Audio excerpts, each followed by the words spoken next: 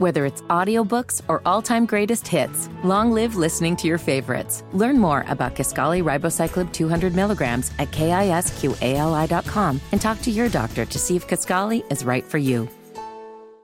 As if the McCrispy couldn't get any better, Bacon and Ranch just entered the chat.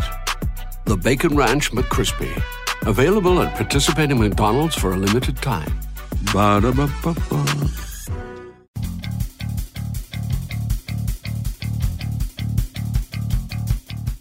With 5 seconds, he's going to throw it. Howard leaps. He has it. Touchdown. Carolina back from the dead to tie the game with 2 seconds to go. Snap back, spot down. The kick is cleanly away. It is good. And it's Barber with a 54-yard field goal. And how about them Tar Heels? They do it. Here's Kupak, gives off to Amos. He's got it! He's Unbelievable! Unreal! Jordan back to kick. It's blocked again. Picked up. It'll be a touchdown, Carolina, for Bracy Walker. He blocks his second punt and scores his second touchdown of the season. It's 14-13. Mr. Jordan beat Mr. Walker. Bernard fields it at the 26. Heading to the far side. Gio at the 35. Gio, he's at the 50. No, he's not. Yes, he is. Gio, he's going to take it for a touchdown. Are you kidding me? This is the Heel Tough Blog Podcast on Spreaker.com. Hey guys, and welcome to this edition of the Heel Tough Blog Podcast. As always, I'm your host, Anthony Pagnotta. On this edition of the podcast, we sit down and talk to one of the friends of the show, Sam Doughton from the Argyle Report, to find out about some of the storylines heading into the last 2 weeks of the season and talk a little bit about Larry Fedora and where his hot seat sits at as he heads into the Western Carolina game. Hello.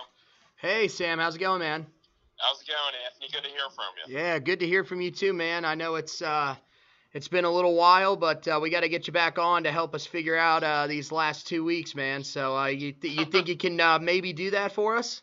I'll try to be as insightful as I can, but there's only so much you can say about this team at this point, I think, in some ways. Yeah, I mean, we sat here before the season and talked about, where we expected this team to be, and currently at 1-8, I don't think this is where we thought they were at.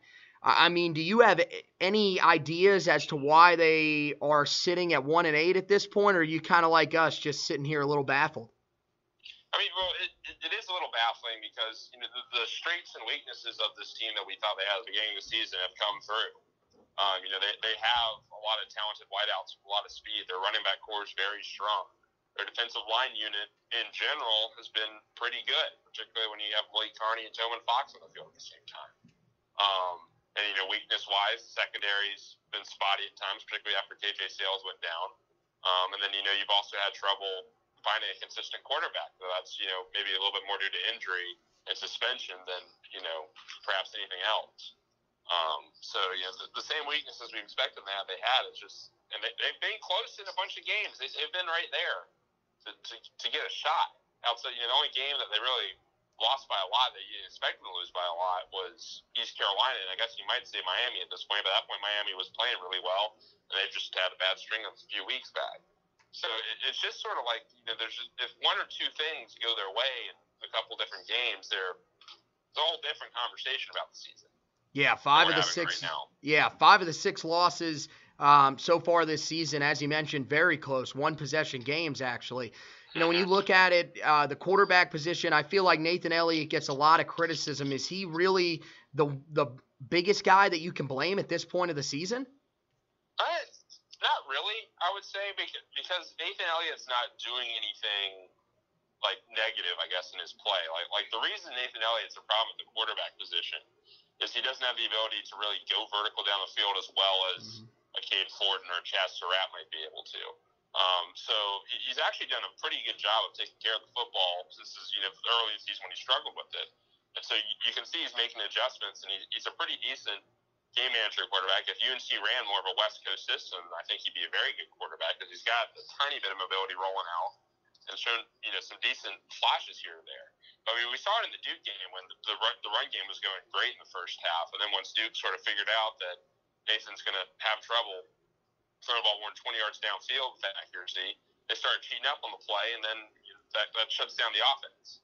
And there's not a whole lot they can do from that point on. So, I mean, it's perhaps a little unfair against all the flag because defensively they're not stopping hardly anybody, it seems, of late in particular. And that's a huge issue. And they continue to score a lot of points every single game. And so he's obviously doing something right on that front. But I think particularly when the team gets down by a couple scores and they're having to lean on Nathan Elliott, that's where you start to see the flaws in his games come through. Yeah, you mentioned really how they're able to load up against him. One of the other things I think that has definitely hurt their ability to attack on offense, at least in my opinion, when it comes to Nathan Elliott, really is that they've kind of taken his ability to run away from the offense.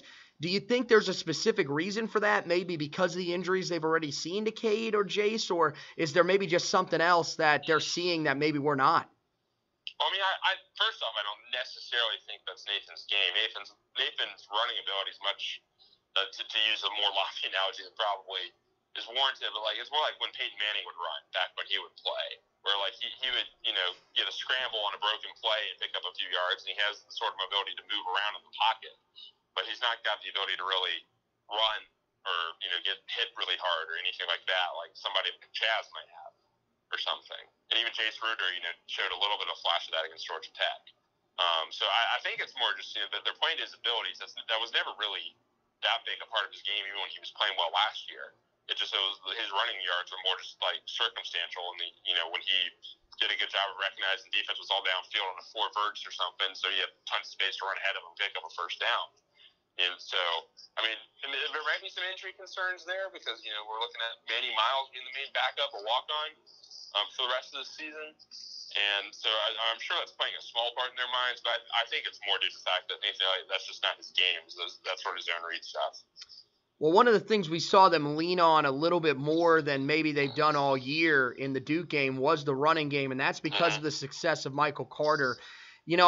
When you look at Michael Carter so far this season, really, I think he might be the best offensive player overall.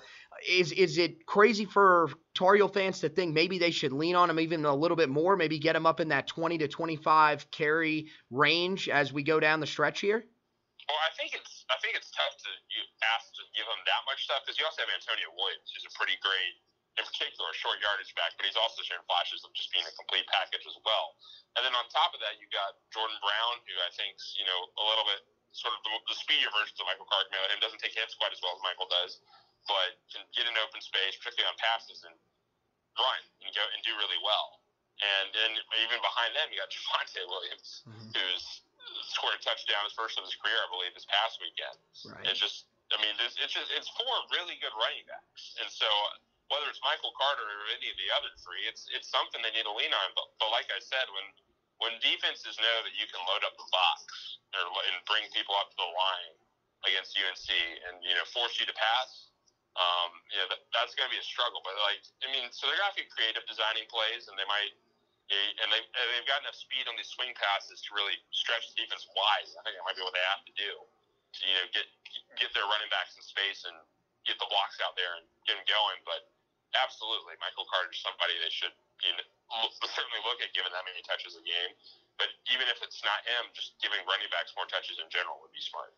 Right, and I think one of the ways they can do that, and I would hope maybe they turn to it, is going with more of those dual back looks in the backfield because I thought that was relatively effective against Duke.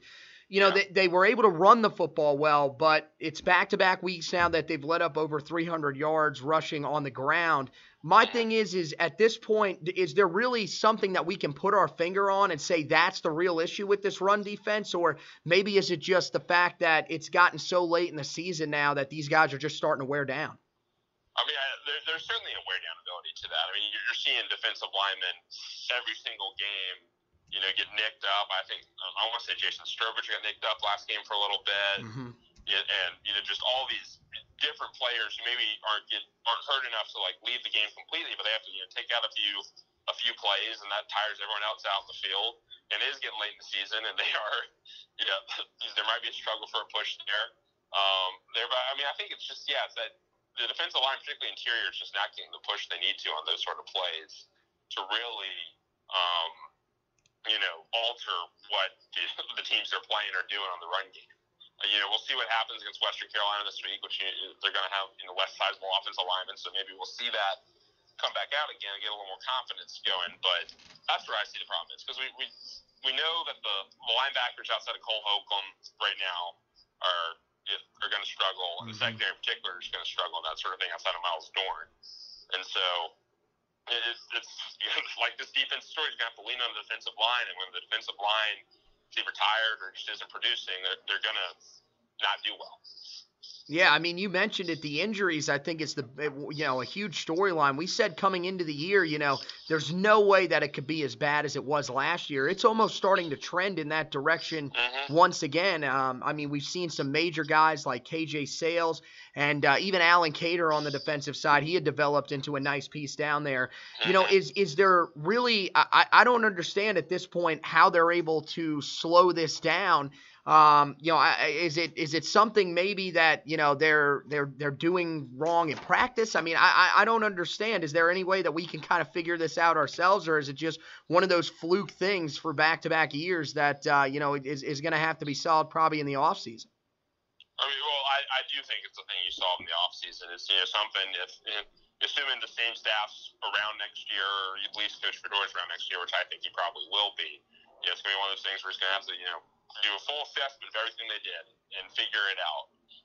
Because I mean, 2 years in a row, you're certainly it begs the question of whether there's is there something in strength and conditioning that's leaving people's muscles and other things to be weaker than they should be on game day? Is it something you're doing in practice? Is it too much live action? Should we take off the pads for something and do this and that?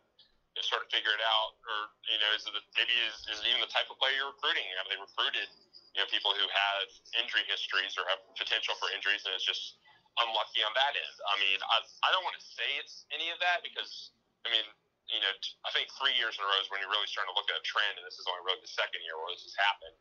And even then, it's not to the extent it was last year. Sort of by the time you get to this point in the season, every team in the country's hurting a little bit. Maybe not. I think the glaring thing for UNC is they got three scholarship quarterbacks who are out hurting, which is bizarre. But every other thing is just sort of like normal attrition, next man up. They should have had the depth built up. I mean, KJ Sales is a good player, but they should have had depth built behind him at the cornerback position to be able to account for that, and they really don't. So I mean, I think the injuries maybe are a little bit more than you expect, but they're not so much more outside of the quarterback position they shouldn't have been that they aren't accounted for. And so I think that's more of an indictment of the development behind them at this point than it is of any sort of strength and conditioning or injury thing. Well, my last question for you, and then we'll let you get out of here. You kind of answered just a little bit, but I'll kind of spin it just a little bit and say this. You think that Coach Fedora will be back? I guess this is kind of a two-part question. Just with Western Carolina, if he loses that game, he's got to be gone, you would think, right? Yes. Yeah, yes. Okay. Yeah. But Yeah. if let's say he does win that game, how big then do you think the state game is, at least for his job security heading into next year? If he loses that game, it's probably not crazy to say that he's going to head into next season, if he keeps his job, with the hottest seat in the country, right? Oh, 100%. I'm struggling to think of particularly anybody in Power 5 that would have a hotter seat than Larry Fedora would next year, should he finish 2-9 this season. Assuming he beats Western and loses State. There's probably a couple guys like Conference USA or something that will maybe back next year after a 1 or 2 win season this year that have a hotter seat. But in the Power 5, like particularly since David Beatty's gone to Kansas now, there's not going to be anybody who's even close to having that hottest seat. But I mean, I have read stuff. I don't know if you read what it is either somebody at SB Nation, whose name I'm forgetting right now, Stephen Godfrey, wrote a story about Larry Fedora, and whether he'll get fired or not. And a lot of the coaches he quoted off the record anonymously, all saying that a lot of the he's earned a lot of loyalty from the school and from his players for different things. Because, he did stick around through all the NCAA mess that the program was dealing with that was out of his control. And he developed players haven't quit. They're playing hard every single game. They're in every single game.